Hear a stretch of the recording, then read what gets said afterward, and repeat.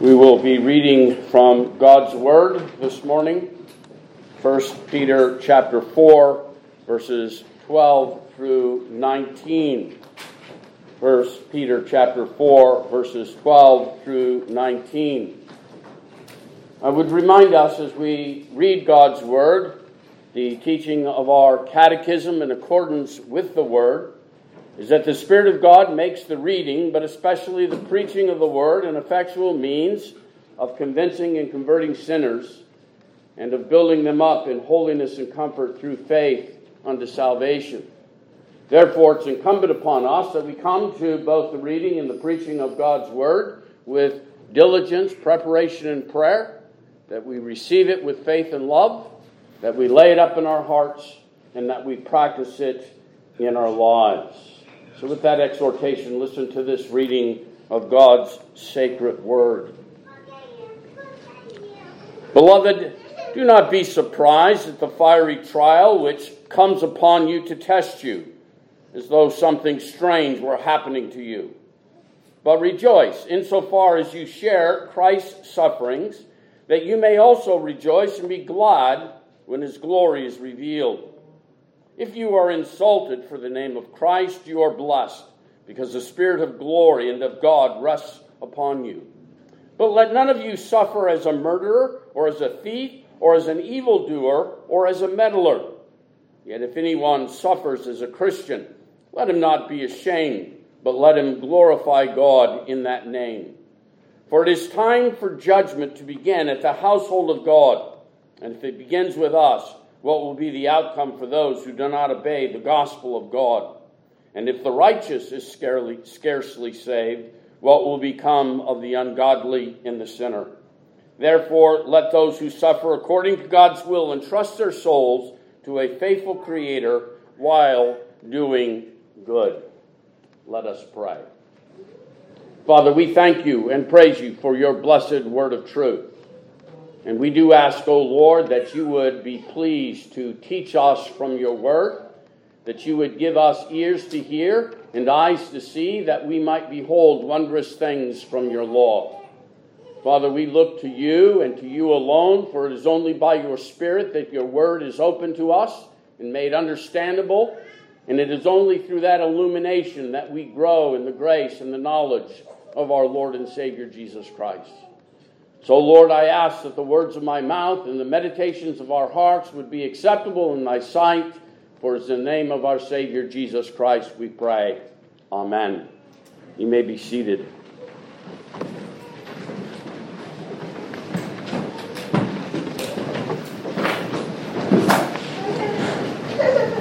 I'd like to express my thanks to Pastor Metcalf and the session here at Providence for inviting me down. Actually, most of the time that Pastor Metcalf invites is in the summertime when I am traveling for the OPC, actually in a couple of weeks, and you can keep this in prayer. I'll be heading off to Switzerland and Austria to work with the Evangelical Reformed Church, Westminster Confession in those two countries. Regrettably, the Lord in his good providence has prevented and hindered my traveling into Ethiopia for the last year or so, not so much because of the COVID virus that's going on, but because of all the civil unrest that is happening in that particular nation. As the elder referred to, Malaku Solomon, who was here at the dedication, Malaku is a man that I've worked with in the Ethiopian church since 1999. He is a dear brother in the Lord. And as we have him in our presbytery at this time to work among refugees in the Atlanta area, God has richly blessed us. Please pray for his family. His wife just had their third child, a daughter. He has two sons and now a little daughter. And she is being raised. It's interesting, children being raised in a third world country or in a mission country, they really have no home. They live in a home that is of one culture. They live in a country that's of another culture, and so they're called third world children. And in a lot of ways, Malaku's children are the same. They live in a home with one culture. They live in a country with another culture. and they don't really know where they fit in. So keep them in prayer. We are going to be looking at the first epistle of Peter. 1 Peter chapter 4, in particular, verses 12 through 19, looking at the subject of Christian suffering, under the title, When Christians Suffer. Now, there's one thing I would make as a comment at the very beginning of this, just like the Apostle Paul taught Timothy that all who will live godly in Christ Jesus will suffer persecution. All Christians will suffer in one form or another many times throughout their lives on that journey to the celestial city. And Peter is writing in this particular historical context to Christians who are scattered throughout Asia Minor. He's writing toward the end of his life. We know that from his pen will come one more epistle, the second epistle of Peter to the churches of Asia Minor. But in this particular case, he is writing because they are on the brink of the destruction of the nation of Israel and Jerusalem and the temple. We know that the temple was destroyed in 70 A.D., and that as a result of that, Christians would begin to come under great persecution and suffering throughout the empire. As my children were growing up through the years, and I was always leaving on trips to Africa or to someplace in the world, I always thought about that idea of what would be the last thing I would want my children to remember me saying if God in his good providence was pleased to take me to heaven and not bring me back to my earthly home. And I used to sit down with each one of them and tell them something that I thought would be beneficial for them in the face of my absence. Well, in one sense, that's exactly what Peter is doing here as a senior elder in the church of our Lord and Savior Jesus Christ. He is living at that time when God is slowly removing the apostolic witness. The canon of the New Testament is being completed. The apostles are beginning to be persecuted and will begin to die through martyrdom and, in John's case, old age. And the church would no longer have the presence of the apostles. And Peter, recognizing that very thing, begins to pen these last letters, these last instructions to the people of God as to give them encouragement. Remember, one of the things he says in this epistle is he says, I said this before, and I'm saying it again, but I don't regret saying it again because it is to your benefit to remember these things over and over. You know, sometimes we're tempted not to want to read our Bible because we said we've read it before. We know what it says. There are those words. We've read it enough times that we can quote many of these texts. We can think about their content in our lives. And yet God has been pleased to place these things in written form under the inspiration of his Holy Spirit so that we can constantly be reminded of that instruction, which is not tedious for God, but is helpful to us. And so Peter is writing this letter. And as he comes to the end of this letter, and he's already talked briefly about the subject of suffering, Peter writes and says, Beloved, do not be surprised at the fiery trial when it comes upon you. Christian suffering is a fact of our Christian lives. We will suffer. And Peter is going to outline for us that fact that as Christians we suffer, how we suffer, why we suffer, and what we are to do when we suffer.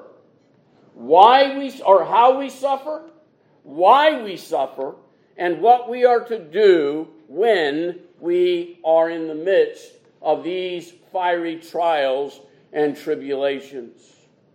How do Christians suffer?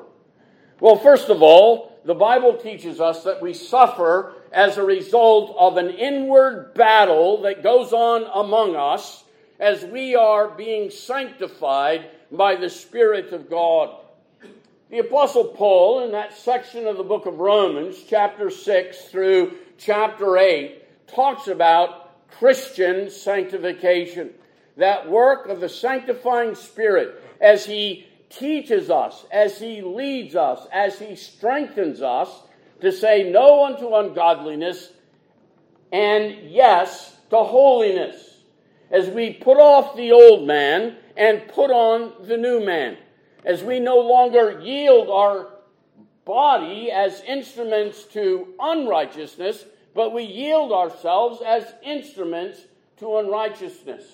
And the Apostle Paul says to us there in chapter 7 that there is a warfare that goes on in the life of a believer. There is that which I would not do and that I do. And there is that which I would do, I do not. So that I find within my members this warfare as the Spirit fights against the flesh and the flesh fights against the Spirit. Now that is a form of suffering. Think about it in this way. Our Lord and Savior, when he was in the Garden of Gethsemane, the Bible tells us that in that struggle, in those words that Jesus uttered, "Not my will, but thy will be done," there was physical suffering as a result of the internal warfare that, in a sense, went on in our Lord. If the Bible tells us that it was of such an extent that he sweated blood, and the angels had to come minister to him physically. You see, there was the temptation. Jesus, as God incarnate, could call the hosts of heaven down and rescue him and not go through that painful, shameful, agonizing death upon a cross. As the writer of Hebrews will tell us, he learned obedience by the things that he suffered. So there's that internal warfare that goes on among us. We recognize that warfare, that suffering internally, when we are tempted to do something, when we know we ought not to do it. And we struggle. We say to ourselves, if I do it, then this will happen. If I don't do it, then I continue to struggle within my heart. And we're often willing to give in that particular struggle. In fact, I would go so far as to say that the Bible teaches us that as an individual, if you don't experience that internal struggle, that striving against sin, then we have to ask ourselves the question, have we really been given a new heart? A heart of flesh? And has the heart of stone been removed from us? So that is a form of suffering that all Christians will go through. But the apostle is, in this particular text, more concerned with those persecutions that will come upon the people of God.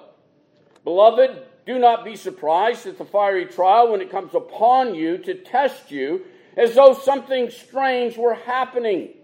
But rejoice insofar as you share Christ's suffering, that you may also rejoice and be glad when his glory is revealed. If you are insulted for the name of Christ, you are blessed, because the Spirit of glory and of God rests upon you. So he talks about a persecution, and in this particular context, a verbal persecution, being insulted. All who will live godly in Christ Jesus shall be insulted. In fact, it's always funny to me when someone looks at me as a Christian and says, well, there is an ignorant man, or there is a foolish man, or there is an irrational man, or there is someone who needs a crutch, someone who needs something other than his own strength, his own mind, his own determination, his own will. And my answer to that is simply, yes, that's all true. I do need a Savior. because I am hopelessly and helplessly undone without one. I do need one that I can lean upon, that I can lay a hold. And in actuality, the Bible says, I'm not the fool. I'm not the one who is irrational. I'm not the one who is insane. But it is the fool who has said in his heart, there is no God. You see, the foolish one is the one who says, I don't need God, or that there is no God, or I can do this all on my own, because he cannot. But they will insult us, and they will bring mental anguish upon us. I remember as a child, my father reminding me at one point, because some children were making fun of me. And he says, you know, sticks and stones will break your bones, but names will never hurt you. And I looked and said, Dad, that's not true. Names do hurt. When they call you vile things, when they speak evilly against you, it hurts. Sometimes I wish that they would use sticks and stones, because they were easier to fight back against than the insults that brought that mental anguish and torment, that caused me to lay awake at night asking myself that question, am I really what they say I am? Or am I something different? Well, in the same way, we suffer that insult, that mental anguish that comes upon us because they have looked with scorn upon us. They have called us or cast us aside, as it were, as the refuse of this world. And yet there is also that physical violence. You see, these believers in Asia Minor would go through all these persecutions. There would be that verbal, that mental, that physical violence against their person. We know under the reign of Nero that hundreds and thousands of Christians were martyred for their faith. And you don't think that that wasn't hard? Listen, my friends, God gives us grace to sustain whatever trial or tribulation that he will take us through. But that doesn't mean that the trial or the tribulation will be easy. It'll sustain us, but it won't take away the pain. It'll sustain us, but it doesn't always take away the anguish. It'll sustain us, but it doesn't take away that feeling of persecution, recognizing and realizing that we are suffering for the name of Christ. But there's a third way that Christians suffer, and that's what I would call natural suffering. And for the last year and a half, this is one of the areas that we in the church of our Lord and Savior has suffered. We have a disease. That disease, coronavirus, that has circled the earth almost as quickly and as thoroughly as the internet circles the earth. And it's brought many into great suffering. Even in our own denomination, the Orthodox Presbyterian Church, we've had many of our members get this disease. Some of them terribly. Some of them who described it as being led by Jesus through the valley and the shadow of death.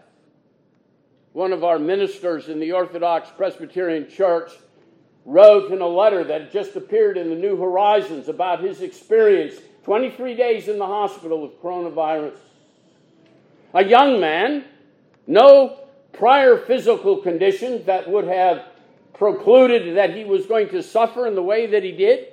And his description of that was, as I passed through the valley and the shadow of death, under the pain, the anguish, the torment, I recognized that Jesus was with me, but it was still a time of suffering, anguish, and pain. There are those famines, those earthquakes, those destructions. We're not exempt from any of those. Even as the Bible and our catechism teach us that we are subject to all the miseries of this life, we go through these times together. And then even death, which is unnatural to us. as those created in the image of God. That separation of the body and the soul that comes when this mortal shall lay in the dust waiting for the resurrection of our Lord and Savior Jesus Christ is part of the persecutions, is part of the sufferings of this life. We are subject to all the miseries of this life, to death itself, but through the resurrection of Jesus Christ, not to the pains of hell forever, but still subject to the miseries of this life and to death itself. As Christians, we will suffer. The question is, why do Christians suffer?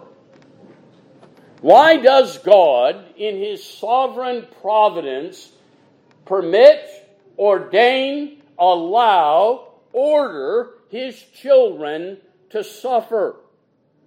Well, the first answer to that question is because He is sovereign to do with us as He so chooses. Only God knows what He has ordained for our life. Only God knows the number of our days.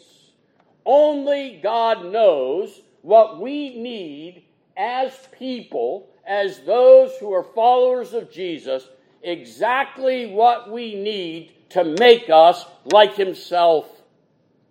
Remember, the Bible tells us that sanctification is actually the work of God's Spirit making us like Jesus.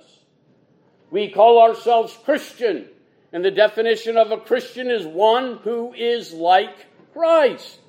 And God knows exactly what we need to make us like Christ.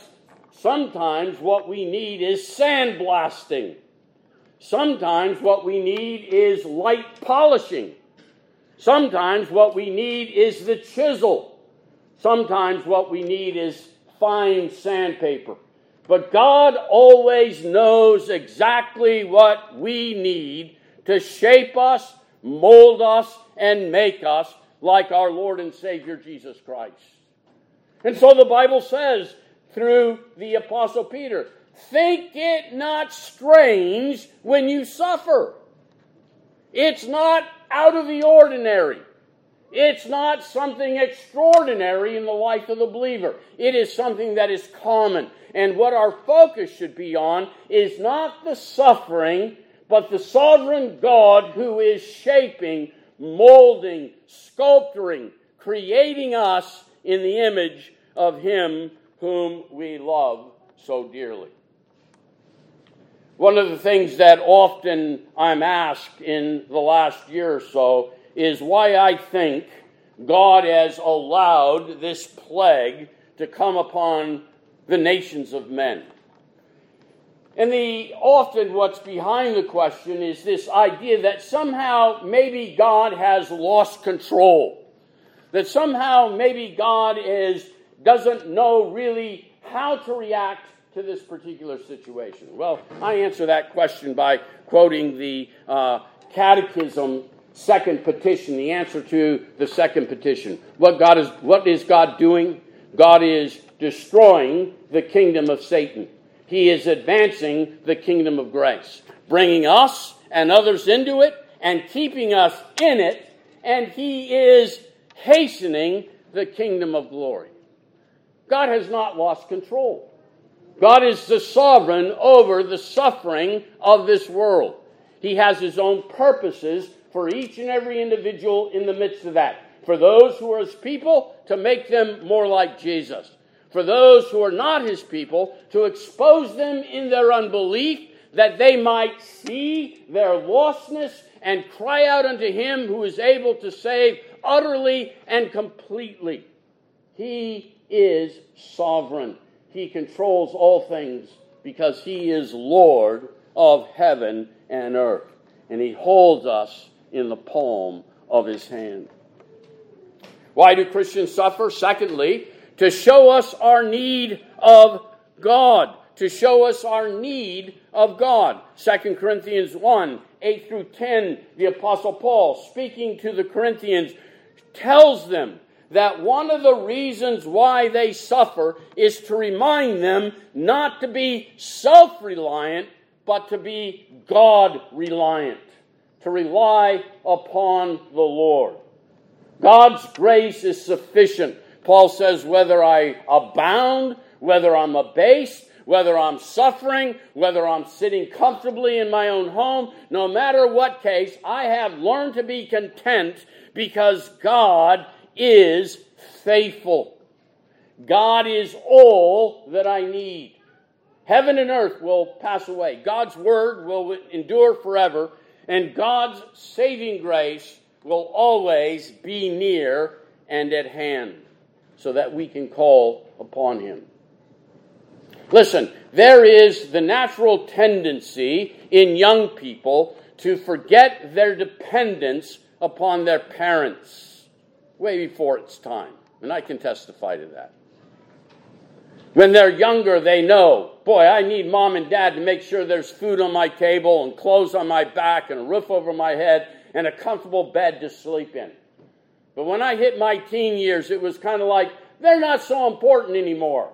I can go out and get a job. I can make money. I can find my way to the McDonald's or the Taco Bell. I don't need them to supply food. I don't have to be reliant upon them anymore. Why should I ask their permission to go someplace?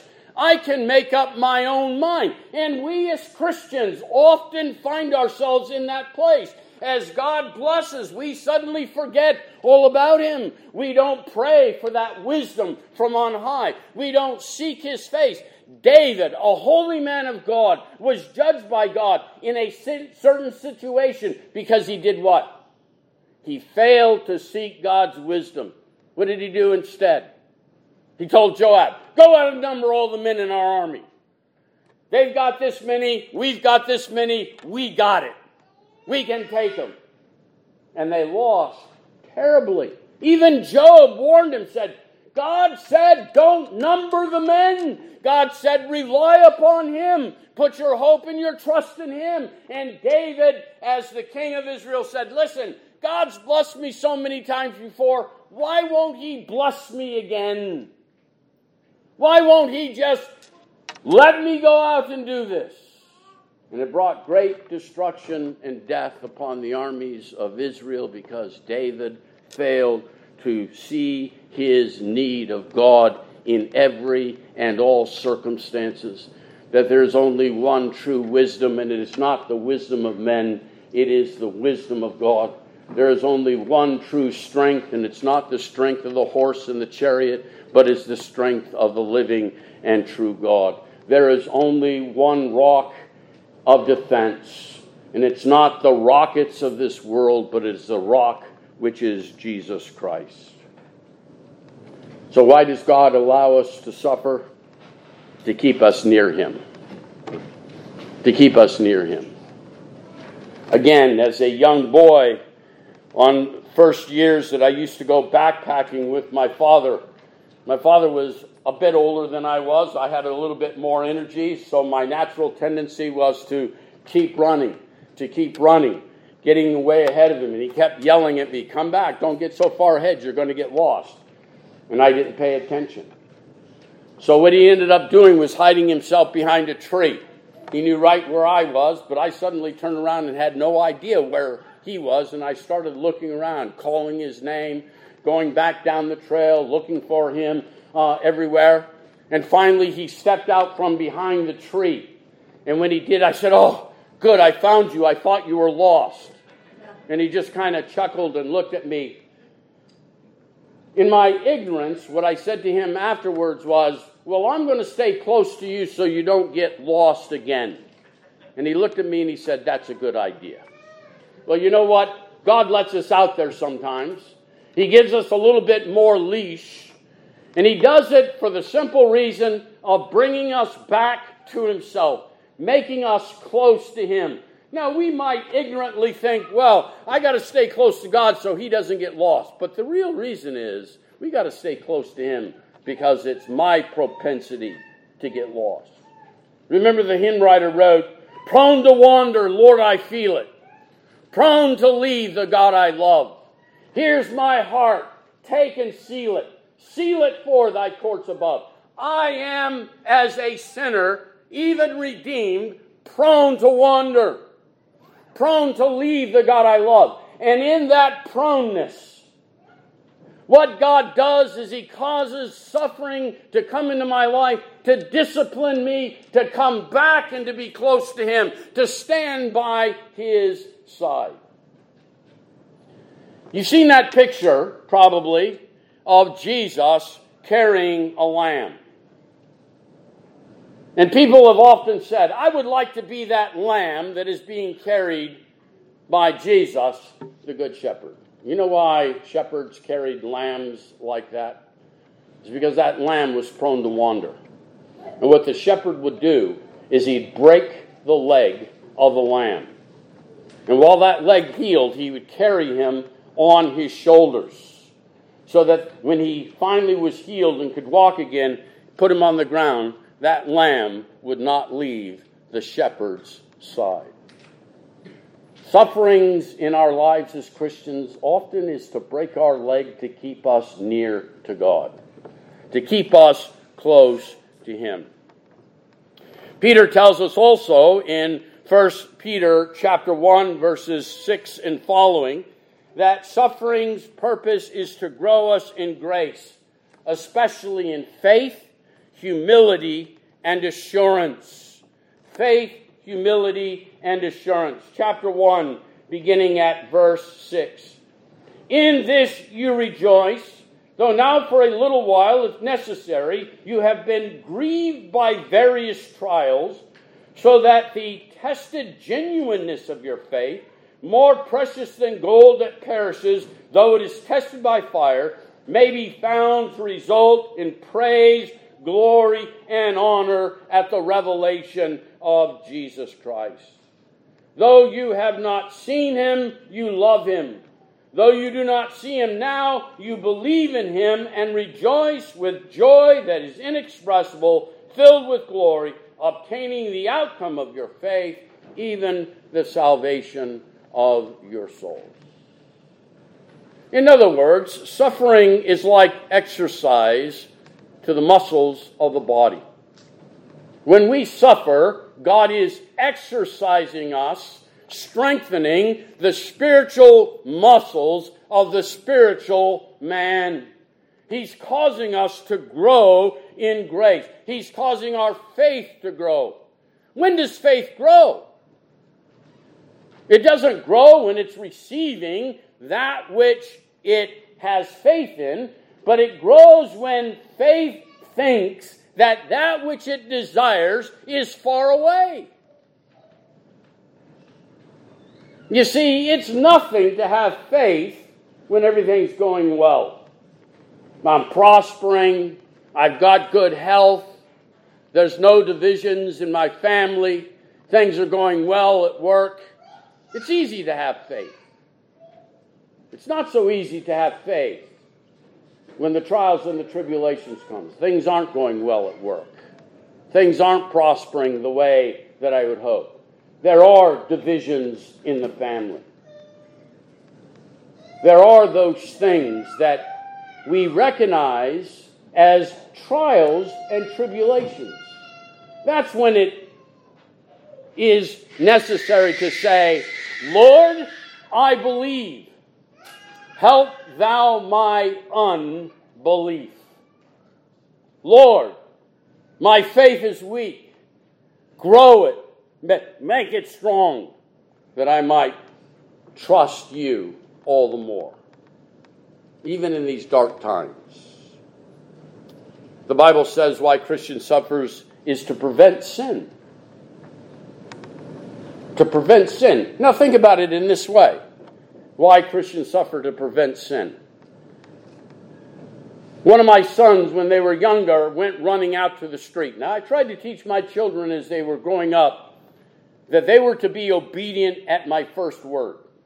Not my second, not my third, not my fourth, but my first word. And if they weren't obedient in my first word, then they would get spanked. Now, one day, one of my sons said to me, well, Daddy, why do you spank us like that? I said, because if I have to say to you something twice, it might be detrimental to your life. If you're running down the driveway, heading out into the street when a car's coming, if I have to say to you 3 times to stop before you stop, you might already be out in the street and run over by the car. Therefore, I want you to learn obedience. I want you to learn obedience at my first command. And to make sure that you learn it at my first command, I inflict you with pain so that you don't want that pain. So when I say stop, you stop. That's what God does with our own sufferings to prevent sin. You see, God sees us running down the road. He sees all of our lives. He knows the inner workings of our very heart and mind. He knows our motives. He knows the number of hairs on the top of our head. He knows it all. And He knows that there are times in our lives when our decisions, when our directions are leading us to peril and hardship and chastisement that He wants us to avoid and learn.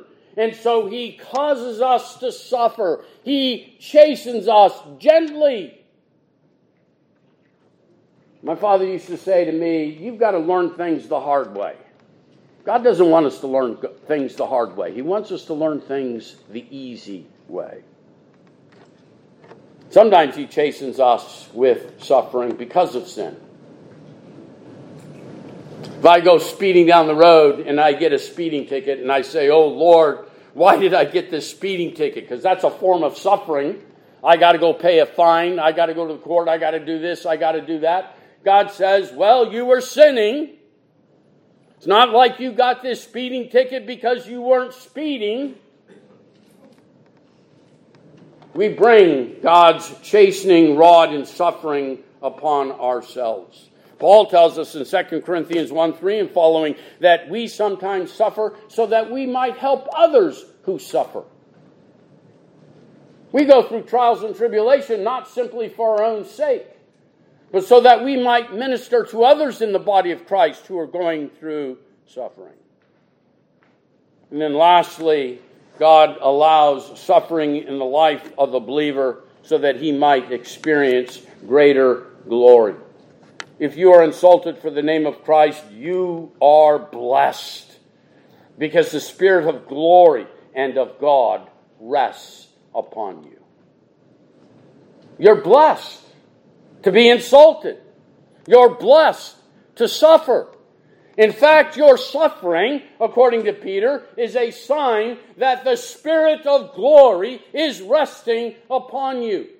It is not a sign that somehow God has castigated you, that God has thrown you out, that God has separated Himself from you. No, when we suffer as Christians, we know that the Spirit of God, the Spirit of glory, rests upon us. So what do we do when we suffer? What should be our response in our suffering? Well, Peter answers those questions a little bit later in this book in chapter 5, beginning at verse 6. He says, humble yourselves, therefore, under the mighty hand of God, so that at a proper time He may exalt you. Cast all your anxieties upon Him, because He cares for you. Be sober-minded. Be watchful. Your adversary, the devil, prowls around like a roaring lion seeking someone to devour. Resist him. Be firm in your faith, knowing that the same kind of sufferings are being experienced by your brothers and sisters throughout the world. And after you have suffered a little while, the God of all grace, who has called you to His eternal glory in Christ, will Himself restore, confirm, strengthen, and establish you. To Him be the dominion forever and ever. Amen. See, Peter says to these Asian believers, you're going to suffer. Their brethren all over the world are suffering. And this is to be your response. Not murmuring, not complaining, not doubting, not giving up. but be humble. Be humble.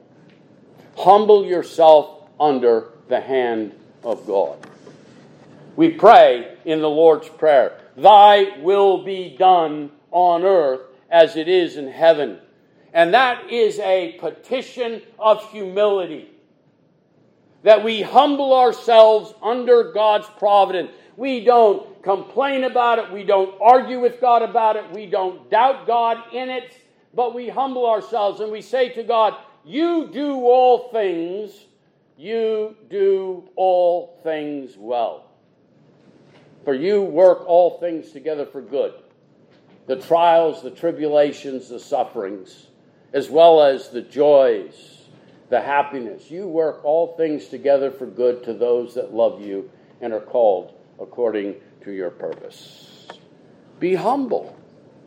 Realize that these sufferings come from the hand of a living God who seeks not to destroy you, but as the text says here, to bring you to His eternal glory. 1 Peter 5:7, cast your cares upon Him because He cares for us. God is not unsympathetic to us in our trials and tribulations, in our sufferings. Remember, the Bible has said, God learned obedience through the things that He suffered. He was tempted in all points as we are, yet without sin. He knew the cost of obeying God's word. The cost was a cost of the painful, shameful death upon Calvary's cross.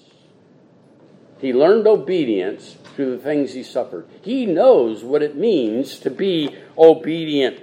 And so we can cast our cares upon Him because He knows our frame. He knows our weakness. He knows who we are. One of the great glories of understanding that doctrine of particular redemption is not simply that Christ died for some sea of humanity, but Christ died on Calvary's cross for me, for you. It was not Him simply saying, Lord, I die for some amorphous group of people. He said, I am dying for Tony. I am dying for Sally. I am dying for Ruth. I am dying for this one, for that one. Their sin is the sin placed upon my shoulders. He cares for us.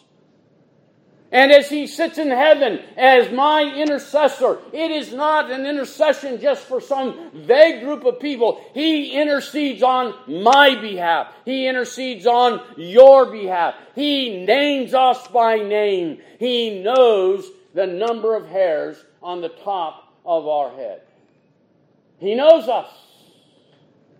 And because He knows us and who and what we are, the Bible says we can cast our cares upon Him because He cares for me. Not just some blank personality, but for me as a follower of Jesus Christ. Thirdly, we're to withstand the evil one who roams around like a roaring lion seeking who he may devour. What Peter is basically saying to the believers here is, greater is He that is within you than he that is within the world. You can resist the evil one. You can say no to ungodliness and worldly lust, and you can live soberly, righteously, and godly in this present evil age, because greater is He that is within you than he that is within the world. There is nothing that can separate us from the love of God which is in Christ Jesus. Nothing in heaven, nothing on earth, nothing under the earth, nothing present, nothing past, nothing future. Nothing can separate us from the love of God in Christ Jesus. So when the evil one comes and he tempts us to despair, he tempts us to murmur and complain, he tempts us to be angry, we can say no. We can resist him, and he will flee from us. He goes on then to say at the end in verse 17, "But it's time for judgment to begin at the household of God. And if it begins with us, what will the outcome of those who do not obey the gospel of God be? And if the righteous scarcely be saved, what will become of the ungodly and sinner? Therefore, let those who suffer according to God's will entrust their souls to a faithful Creator while doing good." Trusting the Lord with all our heart. Trust the Lord with all your heart.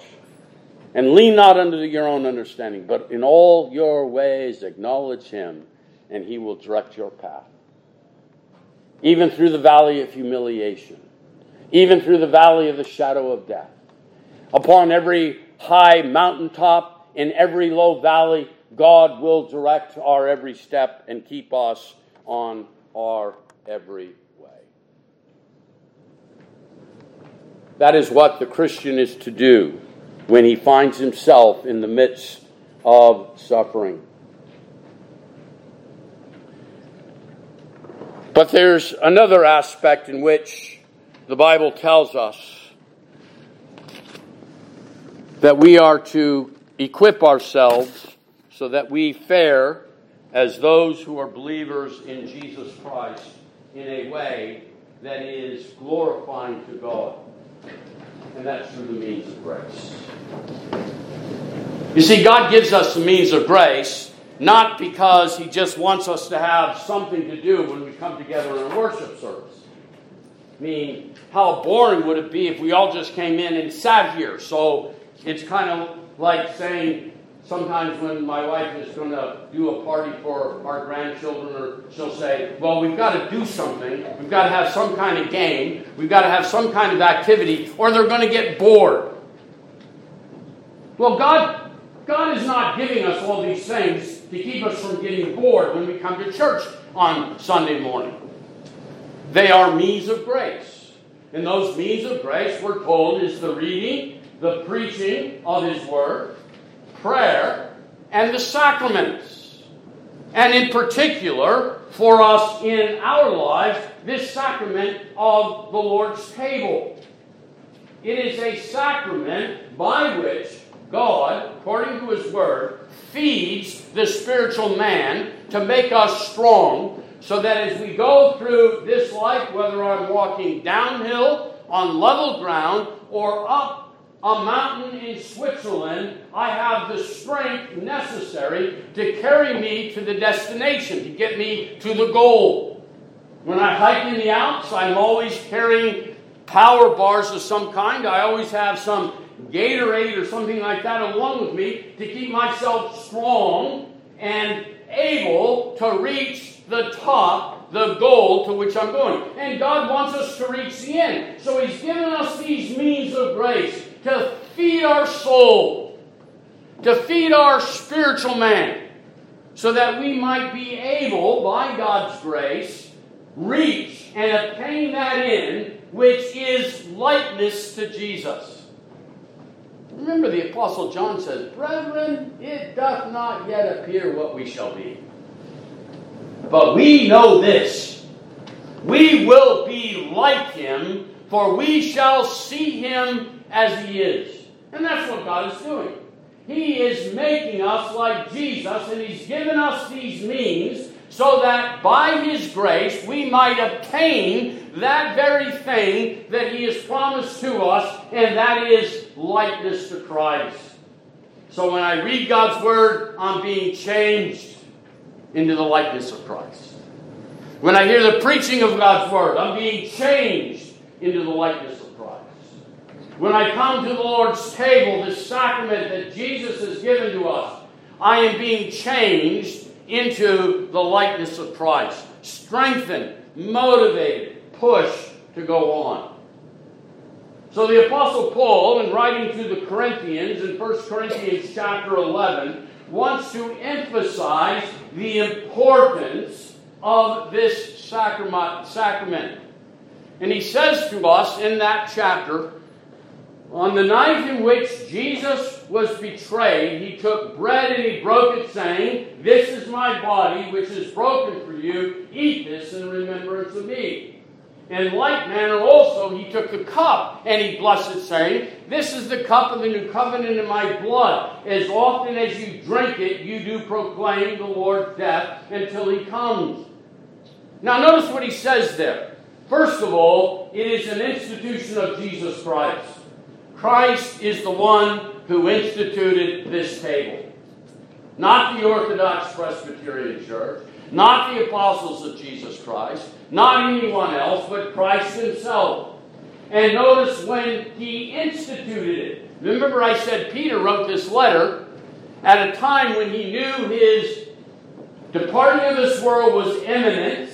He knew that he would be going away. He wrote it as a final word. It is this sacrament that Jesus finally, lastly, on the night he was betrayed, gave to us. Notice what he gave to us. He gave us bread and wine. Bread and wine in the Old Testament were the sustenance of life. Read the scripture. It talks about bread and wine all through. The bread being the very sustenance of life that gives us strength. And wine that brings joy and merriment and happiness. He brings bread and wine. It is the symbol of fullness of life. And what he gives us in this sacrament that he gave to us on the last night in which he was betrayed, he gave us a sacrament that would bring us fullness of life, fullness of joy, fullness of satisfaction. And notice what he says. Do this in remembrance of me. Remembrance of me. Remembrance of me when you were lost in your trespasses and sins, and I sent my Holy Spirit to woo you, to draw you, to bring you unto myself, that you who are estranged and lost might be found. You who had no hope might find hope. You who were without life might have life abundantly into the full. Do this in remembrance of me. But also, do this in remembrance of me. The work of my Spirit as he sanctifies you daily, as he makes you more and more like me, as I have sent him to be your shepherd, your comforter, that paraclete who would come alongside and bring you through all the trials, the tribulations, the suffering, because I am a God who is near you. I am a God who neither sleeps nor slumbers. I am a God who is an ever-present help in the time of need. I am the one who sustains you day by day, every day. Just like your daily food sustains your physical body, this spiritual food sustains your spiritual life. Do this in remembrance of me.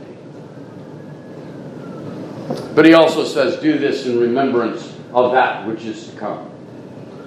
When I shall take away that mortal and clothe it with immortality. When I shall take away that corruption and clothe it with incorruption. When this mortal shall put on immortality and this corruptible shall put on corruption, and that I will make you like me, for you shall see me as you are. That day when you'll be openly acknowledged and acquitted and made perfectly blessed. You see, it's a foretaste of the marriage feast of the Lamb. A foretaste of that day when we will sit in the presence of God in heaven at his table and feast, not on the perishable things of this world, but on the eternal things of heaven in the presence of God forever and ever. Jesus said, do this in remembrance of me. The totality of the work, from bringing you out of darkness, bringing you into my inapproachable light on that day. And as we come and eat at this table, he says, and you do proclaim the Lord's death until he comes. And what does that mean? It is a testimony that we have believed the gospel of the Lord and Savior Jesus Christ. You will proclaim my death, that satisfying death, that sacrificial death, that atoning death, that death that brings reconciliation with God, for there is no other way to heaven but through the sacrifice of Christ. For there is no other name given under heaven whereby a man might be saved, save the name of Jesus. It's our proclamation before the world. We love Jesus in all of His glory, in all of His might, in all of His intercession, in all of His promises, because all the promises of God are yea and amen in Christ Jesus. And so Jesus invites us to come to His table. But Paul goes on in 1 Corinthians 11. He says, understanding the true nature of this table, we must come having examined ourselves. Now, this is not a table that's only open for the sinless. Because if it was only open for sinless, there is not a man, woman, or child in this world who would be able to come to the table. Because we're all sinners. We sin daily in thought, word, and deed. So what does it mean when Paul says that we're to examine ourselves, lest we eat of this table in an unworthy manner? Well, the psalmist says, search me, O God, and know my heart. Try me and know my way. And if there be any wicked way within me, lead me in the way of righteousness. That's what God wants us to do. He wants us to search our hearts, try our way, confess our sins before Him. I am a sinner. Sin is not something I do. Sin is what I am. I sin because I'm a sinner. I'm not a sinner because I sin. And I confess that. But by God's grace, I also, in my confession of sin, I turn from it. I call upon Him through the strengthening of this sacrament to enable me to say no to that ungodliness and worldly lust, that I may live soberly, righteously, and godly before Him all the days of my life. This table is open to sinners, sinners who have repented of their sin, who call upon His name, who have been baptized and are part of the visible church of our Lord and Jesus, the Lord and Savior Jesus Christ, under His sovereign kingship. But secondly, it's not a private meal. In other words, it's not just me coming to the table. It's the people of God coming to the table. We come as a family. We come as the family of God. We come as the household of faith. We come as the kingdom of our Lord and Savior Jesus Christ. So the Bible says in Matthew 5 that if we come to the altar of God and we realize that our neighbor has aught against us, or that we have aught against our neighbor, we're to do what? We're to leave our offering at the altar. We're to go and be reconciled to that one, and then come back and present our sacrifice before the Lord. And so therefore, it's incumbent upon us as the people of God that if we have aught against one another, that we break not the spirit of unity in the bond of peace, but that we go and be reconciled, and then together as the people of God come and partake of this family meal, this family gathering, this family celebration, in anticipation of that day when the whole family of God will be gathered unto our Lord and Savior, Jesus Christ. So let's take a few moments and search our hearts and try our ways. And if there be any wicked way within us, let us confess that before the Lord. If there be aught between us, let us be reconciled together and then come to the table of Jesus Christ. Let us pray.